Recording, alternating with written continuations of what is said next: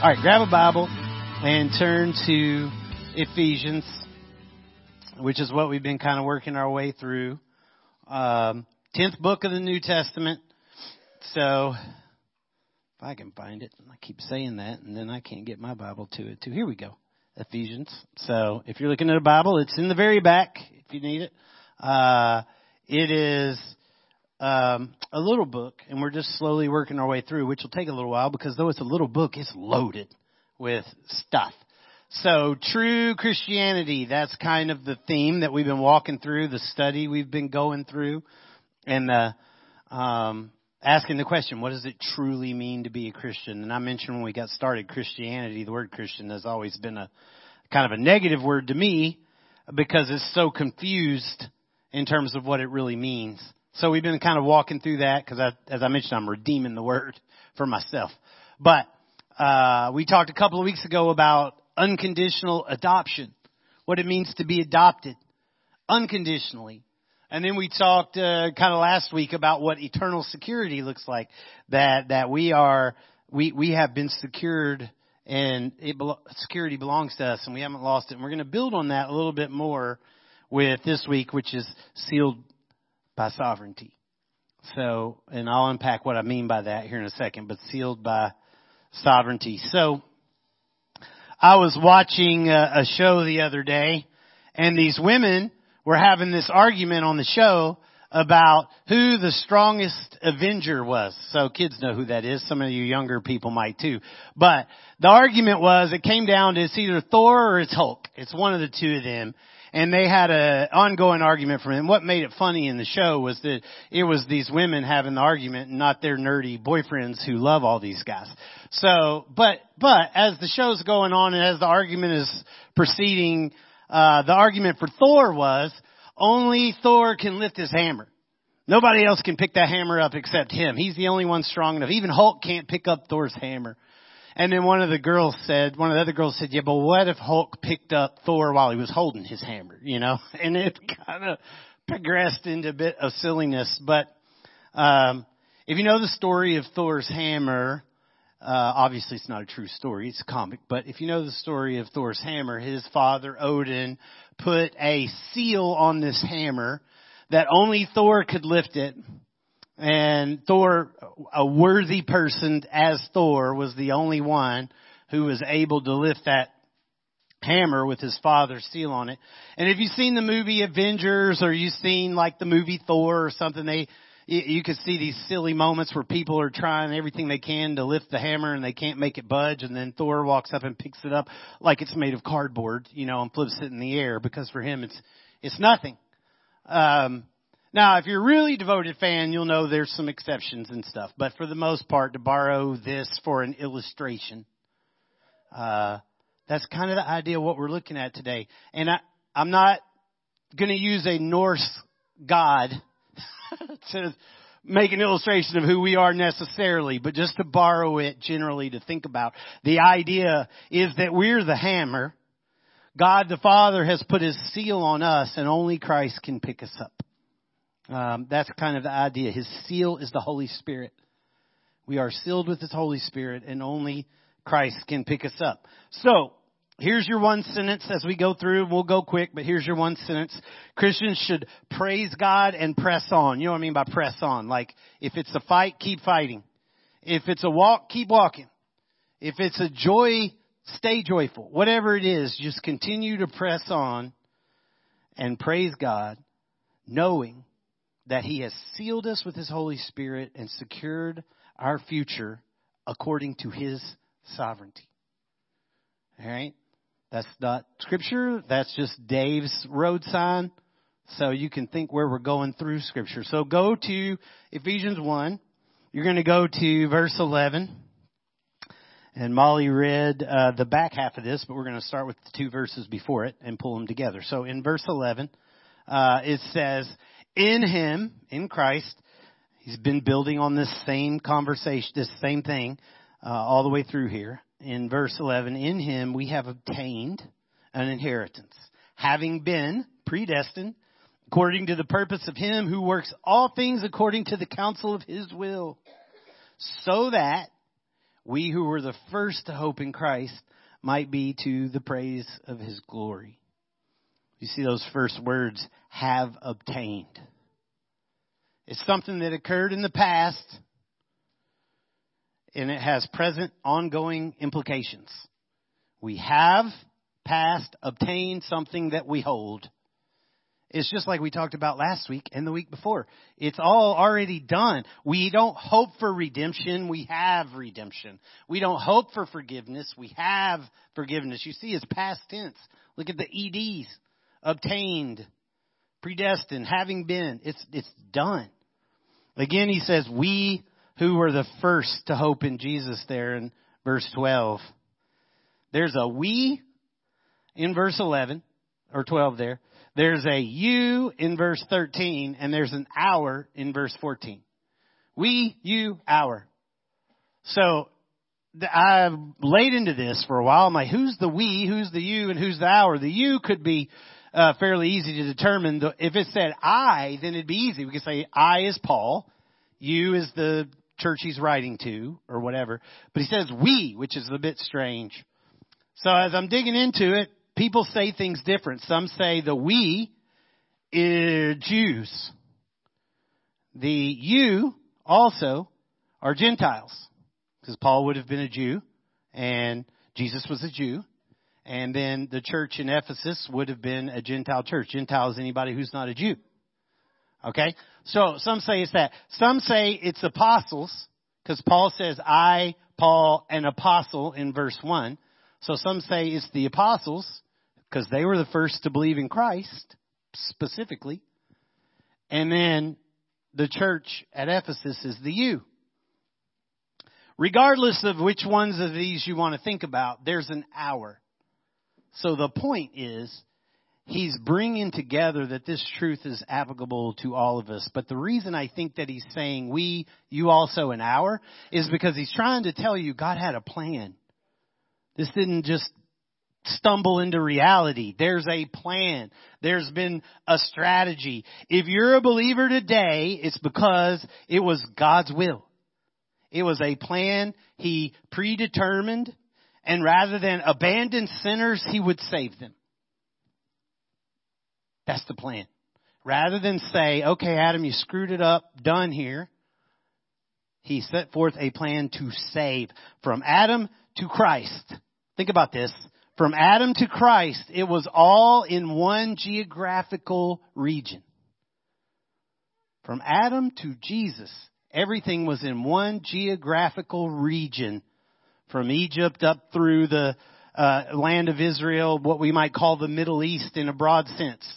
From Adam all the way to Christ is in that region. And it was one bloodline. From Adam all the way to Jesus, one bloodline. You want to know what that bloodline is? Go read Luke. Go read Matthew. They're in both. It was one bloodline all the way through. From Christ, though, it went to his apostles. And from his apostles, it went to every continent on earth. And it went from being a single bloodline to generations and generations of all people. Paul says, we to you also. And we could say to us also. We could say that. Because we could trace, get this, if you're a Christian in the room and you could do it, it would be, big job, impossible job, really, I would argue. But you could, and maybe when you get to heaven, if you want to do it for fun, you can go back and do it. I don't know. But you could trace your lineage, Christian lineage now, not your bloodline, your faith, whoever shared the gospel with you, at what point you put your faith in Christ. From that moment forward, backwards, you could trace it all the way back to a single disciple. I don't know which one, but I don't know which one for me, but you could trace it back to one single apostle, one of those 12 somewhere it would go back to. And then from that to Christ. And all of them were children, descendants of Jacob, whose name was changed to what? Israel. So they were part of the nation of Israel, but they were also descendants of Jacob, which made them descendants of Abraham. Do you see the point here? There is a strategy and a plan that God set in place. How can we be sure? How can we be sure things are going to, hey, look, man, God just, some people teach this. God just set everything in motion. Yeah, sure, there's a God. Sure, He created everything. He spun the world and He took off. He doesn't really care. He's not really involved.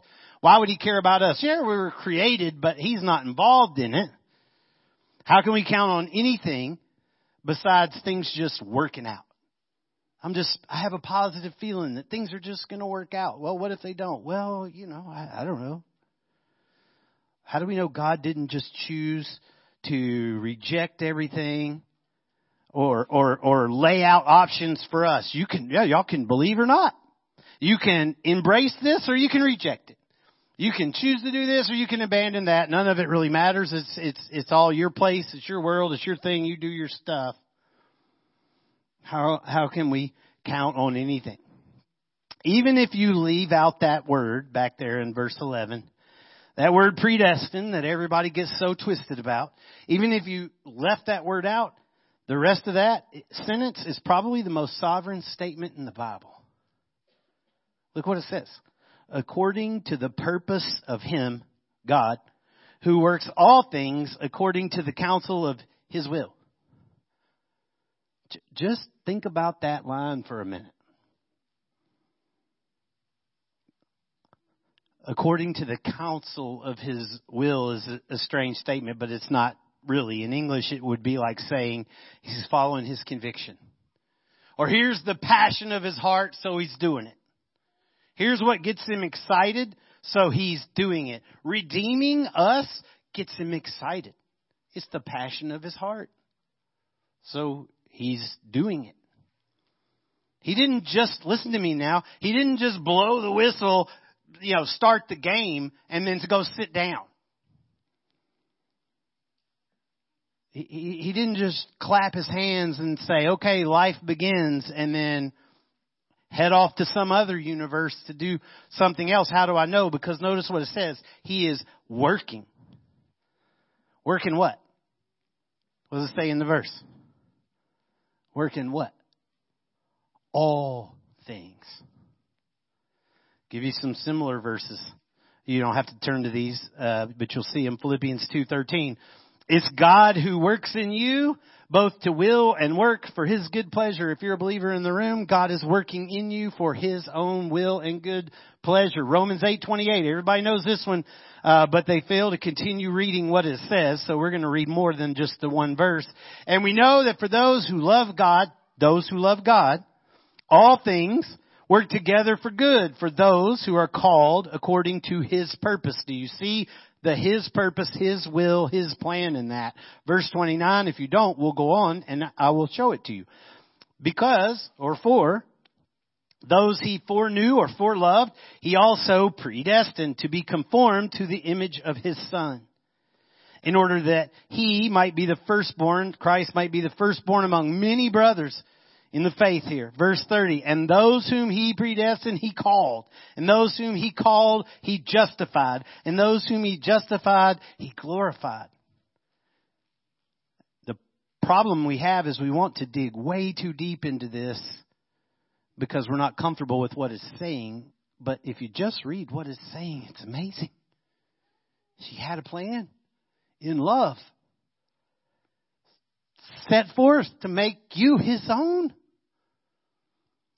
And He acted in every way. He called, He justified, He glorified, because He predetermined to do so. And if you're really struggling with the implications of the word predestined, I know we all do. I know that in churches, especially where I come from, everybody squirms the minute they hear the word. But it's in the Bible. I'm just reading the Bible. I'm not just choosing the word.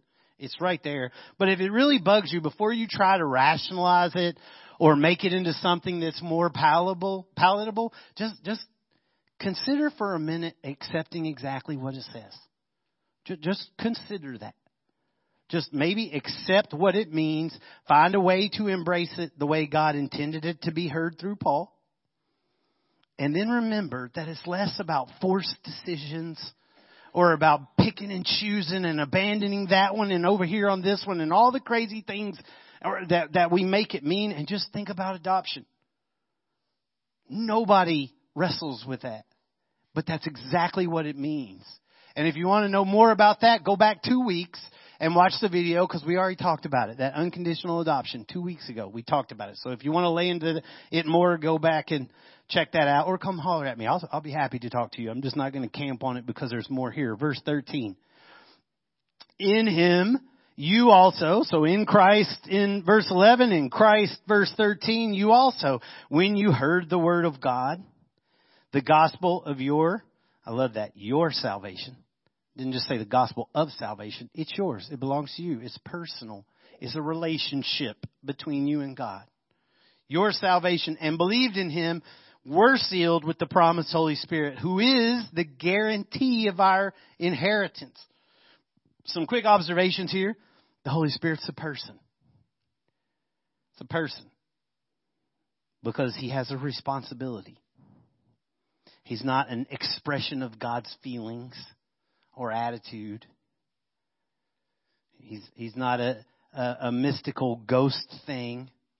He's a person. He is the person we call God. He is the person that we call God. That's the Holy Spirit. In fact, if you've been tracking with us, you've seen all three persons in this. It's wild. It's almost like God wrote this himself. You know, all three are in here. The Father is the one who adopts. That was 2 weeks ago. That's the first section of this, starting around verse 8 or verse 3. It's the Father who adopts. And last week we talked about it's the Son who through his blood redeems. And the Son who forgives. And it's the Spirit now we're going to see who seals. To guarantee that you have a place in the kingdom. It's one God expressed in three, acting in unique roles together. Cannot wrap your brain around that because I can't wrap my own around it. But I fully believe and trust it. Just as sure as there are universes and universes and universes that were created by him, I trust that he is more than I can explain. All here, though, is the work of God. Our role in this is minimal and simple. It's accept that what he is promising, the word here, is truth. Accept it as the truth and then trust him. But what happens when you still struggle? What happens when sin? Well, I did that, but I'm still sinning. I still mess up. I still did this again. I still did this again. I still said that again. I still thought this again. I thought I had been sealed with the Holy Spirit. I thought that I had put my faith in him. When you struggle with sin, remember, he did everything. And it is his, the Holy Spirit's responsibility to guarantee your salvation, not you. Am I saying the Holy Spirit is to blame when you sin? That's not what I'm saying at all. But I'm saying salvation is his job, not yours. So your sin or not sin after salvation is his responsibility to cover, not yours. It's your responsibility to go to God and repent because you hate the relationship situation you're in right now because of the mistakes you're making. But salvation is up to him. It's his job, not yours. So it says, when you heard and believed, you were sealed. Anything beyond that is part of the struggle to grow into the image of Christ. It's hard. It's rough. That's why the Holy Spirit says he conforms, we read it a minute ago, conforms you to the image of Christ. It is crushing you into a shape. It is not comfortable all the time. Paul and other disciples and Jesus too talk about it in the sense of pruning and stuff like that. Is not a pleasant experience for a time to be this trimmed or this cut or this whatever, but it promotes growth. But it says that when you heard the word of truth, you believed not in the word, you believed in what? What does it say in the verse? Him. Believed in him. Now this is a huge one in separating true Christians from Christians. Sure, I believe in the Bible. I'm a Christian. I believe in the Bible. Many of you, probably most of you, seen the Polar Express. Or maybe not, I don't know, but I would assume. It's on at Christmas nonstop, around the clock, constantly. And in the Polar Express, the pinnacle moment in the movie, and I hope I don't give you a spoiler, but a pinnacle moment in the movie, kind of at the end, this little boy who has been doubting Santa Claus the whole time, gets a bell, jingle bell, off of the sleigh, and he holds it up and he's shaking it and he closes his eyes and he says, I believe, because he can't hear the bell ringing because he doesn't believe in Santa anymore. But he keeps shaking it and he keeps shaking. He says, I believe, like he's forcing some kind of power out of himself. And then he hears the bell ring and it's a sweet moment, you know. Everybody gets teary-eyed up or whatever. Oh, it's so sweet. That's cool. That's not what believe means. That's not what believe means at all. Believe means to trust. Believe means for me to take my faith and put it in somebody. Or it could be something. But it means to put your trust in something. That means it involves understanding who that person is, understanding what that person is saying, and coming to believe that even if I am not able to understand every piece of it, and even if it sounds crazy, I am certain of it. Certain of it. And so certain am I that I'm going to put my entire life in the hands of that person. That's what believe means. So when it says you heard the word of truth and believed in him, it means you came to the conclusion that what he's saying is not only true, he's true. He's who he says he is. I believe in him. I trust him so much so that there's nothing in my life he cannot have. In fact, I'm not even going to wait for him to take it. Here it is. Do what you want with it. That's what it means to believe in him. That's believing. And if that has occurred in your life, yes, you may stumble. Yes, you may fall. Yes, you may mess up again and again. But I'll tell you something that will never happen is you will never be abandoned. Even if you believe you should be. Even if you think I should be. If it were me, I for sure would abandon me because I can't believe I did that.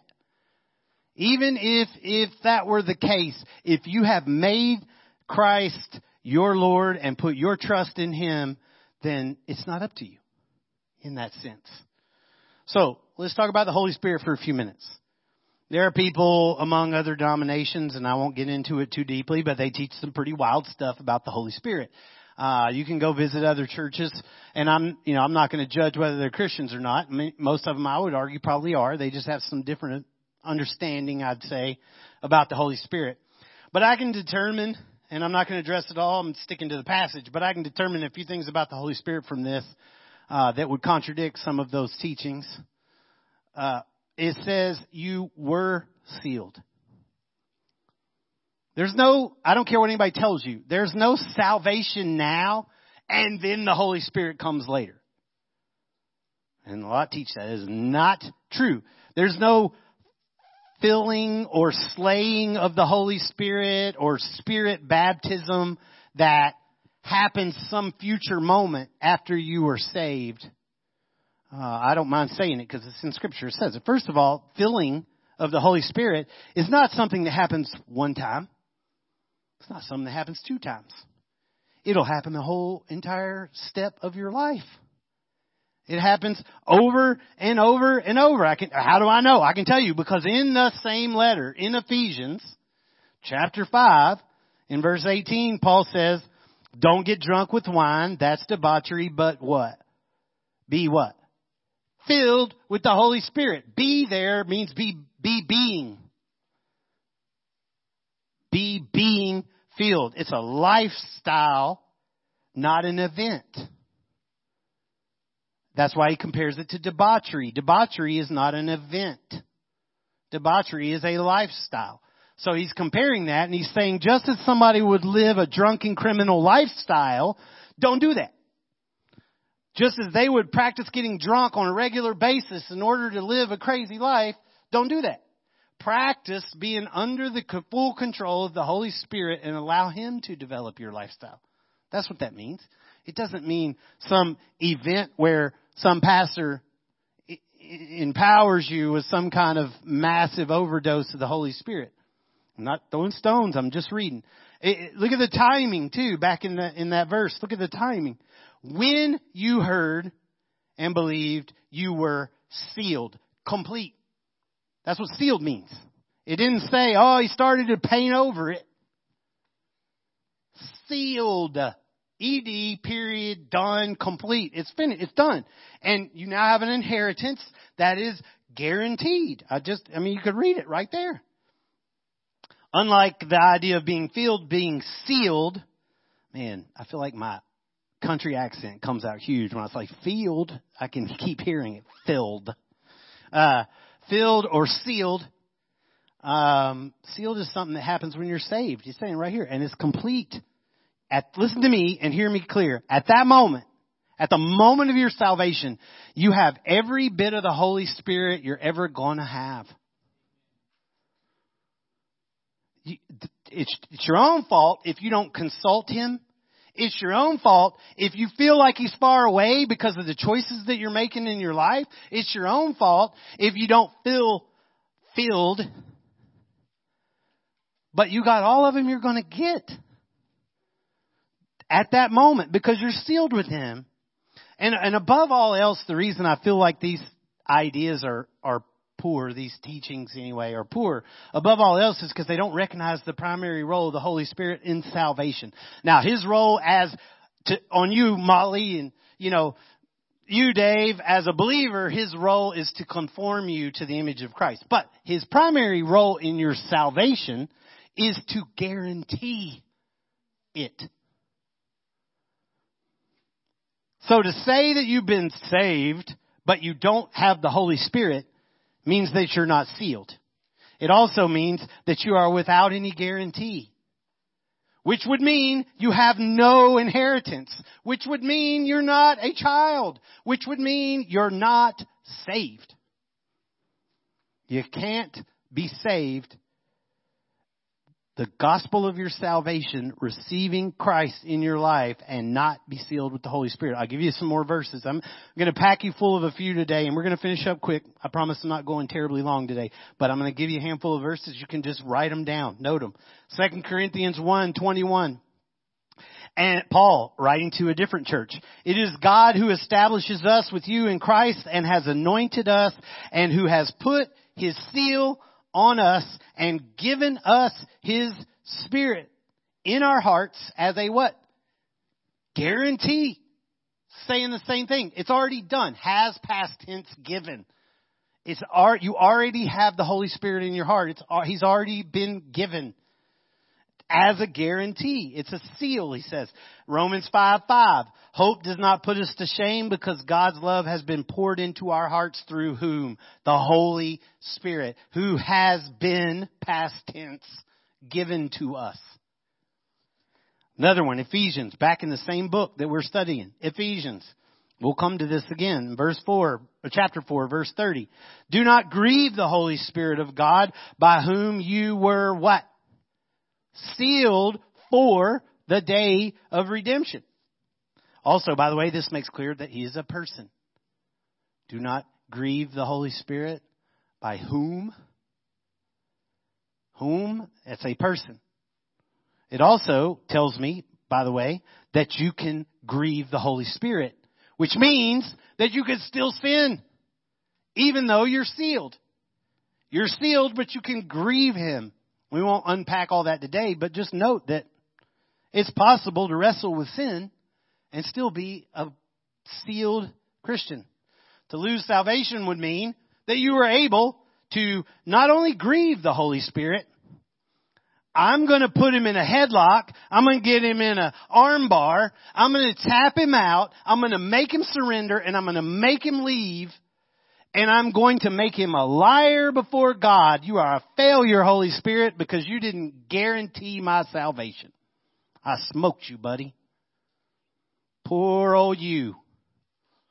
Go back up there to God and tell Him you failed. I promise you that day will never occur. Never, ever gonna occur. Why? Because you're sealed. What does sealed mean? Well, it could mean a few things. A mark, a stamp is the first thing that comes to my mind. They would take an object and they would put a stamp on it, a wax stamp, and push a signet ring into it, and that mark on there meant this belongs to this person, and that seal may not be broken except by the person who stamped it.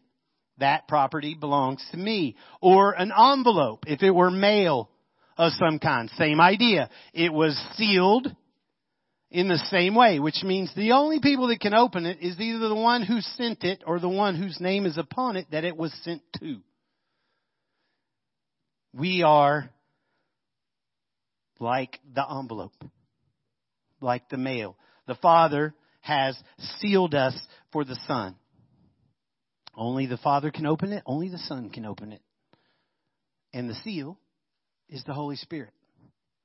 We are, another meaning of sealed is like a brand on cattle. That would be like a seal, a mark on the cattle that identifies that cattle belongs to that person. Back in days of old, I've been reading about this lately. I've been studying some Arizona history, and they would take cattle drives, and people, families, and groups would come together and drive all their cattle together because it was safer that way. But each particular family group had a brand on their cattle. So all this cattle would get intermixed. But when they got to wherever it was they were driving these cattle, they sort out all of that cattle by the brand. This is mine. There's my brand. That's exactly what Christ is going to do one day when he comes back and he identifies his people from all people by his brand. What is his brand? It is not a cross on your forehead. It is the Holy Spirit. That's it. It's real quick. It's real easy. And finally, a third one, a seal is a condition. Like airtight. Like inescapable. Closed over. The grave when Jesus died was sealed shut. The same idea. It's like an astronaut in space. You ever see those movies when they're in space and it almost feels claustrophobic, like they're trying to make sure there's no pinholes in that suit anywhere, because even a pinhole will cost them their life. That's the idea. Our salvation has no holes. He's airtight. It can't be taken. It can't leak out. You can't poke holes in it. It's sealed. Paul called him the promised Holy Spirit. Did you see that? Let me give you a handful of verses here because I want to show you something and we're finished. I'm going to paint this out for you. The promised Holy Spirit. Ezekiel 36:26, Old Testament. This is the promise he's referring to. Jesus talked about this same promise. This is the promise made to Ezekiel, 500 so years before Christ was born. 500 or so years before Christ was born. I will give you a new heart and a new spirit I'll put within you. God speaking through Ezekiel. And I will remove the heart of stone from your flesh, and I'll give you a heart of flesh, a soft heart. And I will put my spirit within you. In you. And I'll cause you to walk in my statutes and be careful to obey my rules. Well, why didn't he do that in the Old Testament? You can go back and look. The Spirit was active in the Old Testament, and he influenced people, but he was not within them. So this promise is a promise of something to come, because something has to happen first. What? The cross. That's what the cross is about. Jesus paid for the sin of those who would trust in him. And when he did that and conquered the grave, then this promise can now be true. God can put his Spirit within you. And that's exactly what ended up happening. I'll give you the run up to it. Just follow with me. It'll be on the board. You can write it down, but just follow with me. I'm going to read you a handful of verses, and you're going to see how the Father, Son, and Spirit work together to accomplish the same will of that verse, that promise. John 6 verse 40, and there's a lot, but I'm just going to give you a handful. John 6 verse 40, Jesus says, "This is the will of my Father, that everybody who looks on the Son, on me, and believes in him," me, Jesus saying, "should have eternal life. And I will raise him up on the last day. I love that, by the way. I will. Not I might. Not if they make it. Everyone who looks on the Son and believes in him, and I told you what believe means, I will raise him up on the last day. Now, if that doesn't happen, then you can make Jesus a liar too. John 6 verse 44, same passage. I'm skipping down a few verses. No one can come to me unless the Father who sent me draws him. So, literally saying that Jesus is telling you, if you're coming to me, it's because the Father's convicted your heart to believe who I am. And he says, and I will raise him up on the last day. He is a gift to me. That's the picture. Remember, if you're a Christian, you're a gift from the Father to the Son. Man, that's awesome to me. If that offends you, then you may not be a believer in this room. It should warm your heart to know that the Father loves the Son enough to give you to him. And that you matter that much to God and to his Son, who are the same in some wild way. He says, verse 45, it's written in the prophets, they will all be taught by God. Everyone who has heard and learned from the Father comes to me. It will happen. And then he goes on, John 6, verse 47. Truly, truly, I say to you, whoever believes, what does it say? Has. It's not will. Didn't say whoever believes will have has eternal life. He goes on, 63. It is the Spirit. Now look, he brings the Spirit in. It's the Spirit who, again, not a he, not an it, a he. It doesn't say the Spirit that. It's the Spirit who gives life. The flesh is no help at all. The words that I've spoken to you are spirit and life. You see what he's saying? John 14:26, jumping a few chapters forward. The Helper, the Holy Spirit, whom the Father will send in my name. Do you see them? They're linked together. In my name. He will teach you all things and bring to your remembrance all that I have said to you. John 15, verse 26, when the Helper comes, whom I will send to you from the Father. Now he's saying, I'm sending him. The Spirit of truth, who proceeds from the Father, he will bear witness about me. Notice what the Holy Spirit is doing, by the way, testifying about Christ. That's what he's doing. Two more. Acts 1:8. You will receive power. Jesus says right before he leaves, he tells his disciples, you will receive power when the Holy Spirit has come upon you. And you will be my witnesses in Jerusalem, Judea, Samaria, ends of the earth. Acts 2:4. Moments later, sometime after that, they were all filled with the Holy Spirit and began to speak in other tongues in preparation to carry the gospel to all of these places that he said that he would take it. Do you see the picture? If I were to read again the verse in verse 13 there of Ephesians 1, what we've been looking at, in him you also, when you heard the word of truth, the gospel of your salvation, and believed in Jesus, were sealed with the promised Holy Spirit. That's the picture. One other quick note on that. If you've been sealed with the Holy Spirit, you cannot be demon possessed. I've heard people say, can Christians be possessed? Absolutely not. Not if you are a true Christian, because you're sealed. That house is occupied. Can you be oppressed by demons? People say, yeah, but you can be oppressed. Not only can you be, you should expect to be. That's the one that gets me. Nobody thinks about that. The more you look like Christ, the more you should expect to be oppressed by demons. Lastly, let's finish this last verse. I know we're out of time. I'll give you the last verse and we're done. Verse 14 is the guarantee of our inheritance until we acquire possession of it. What is our inheritance? That's like asking a princess, what is your inheritance?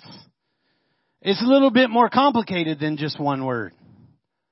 It's a kingdom. Now, we won't be kings and queens. Christ will always be king. But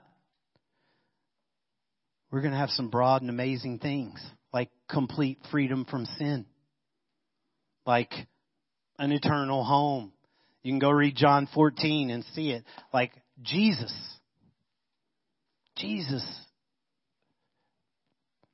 where I'm going, you'll be with me also, he said. He's the best part of the inheritance. Those are the promises. And that's why all of this, if you looked at those verses, maybe you caught it. It started with inheritance to the praise of his glory, and it ended in inheritance to the praise of his glory.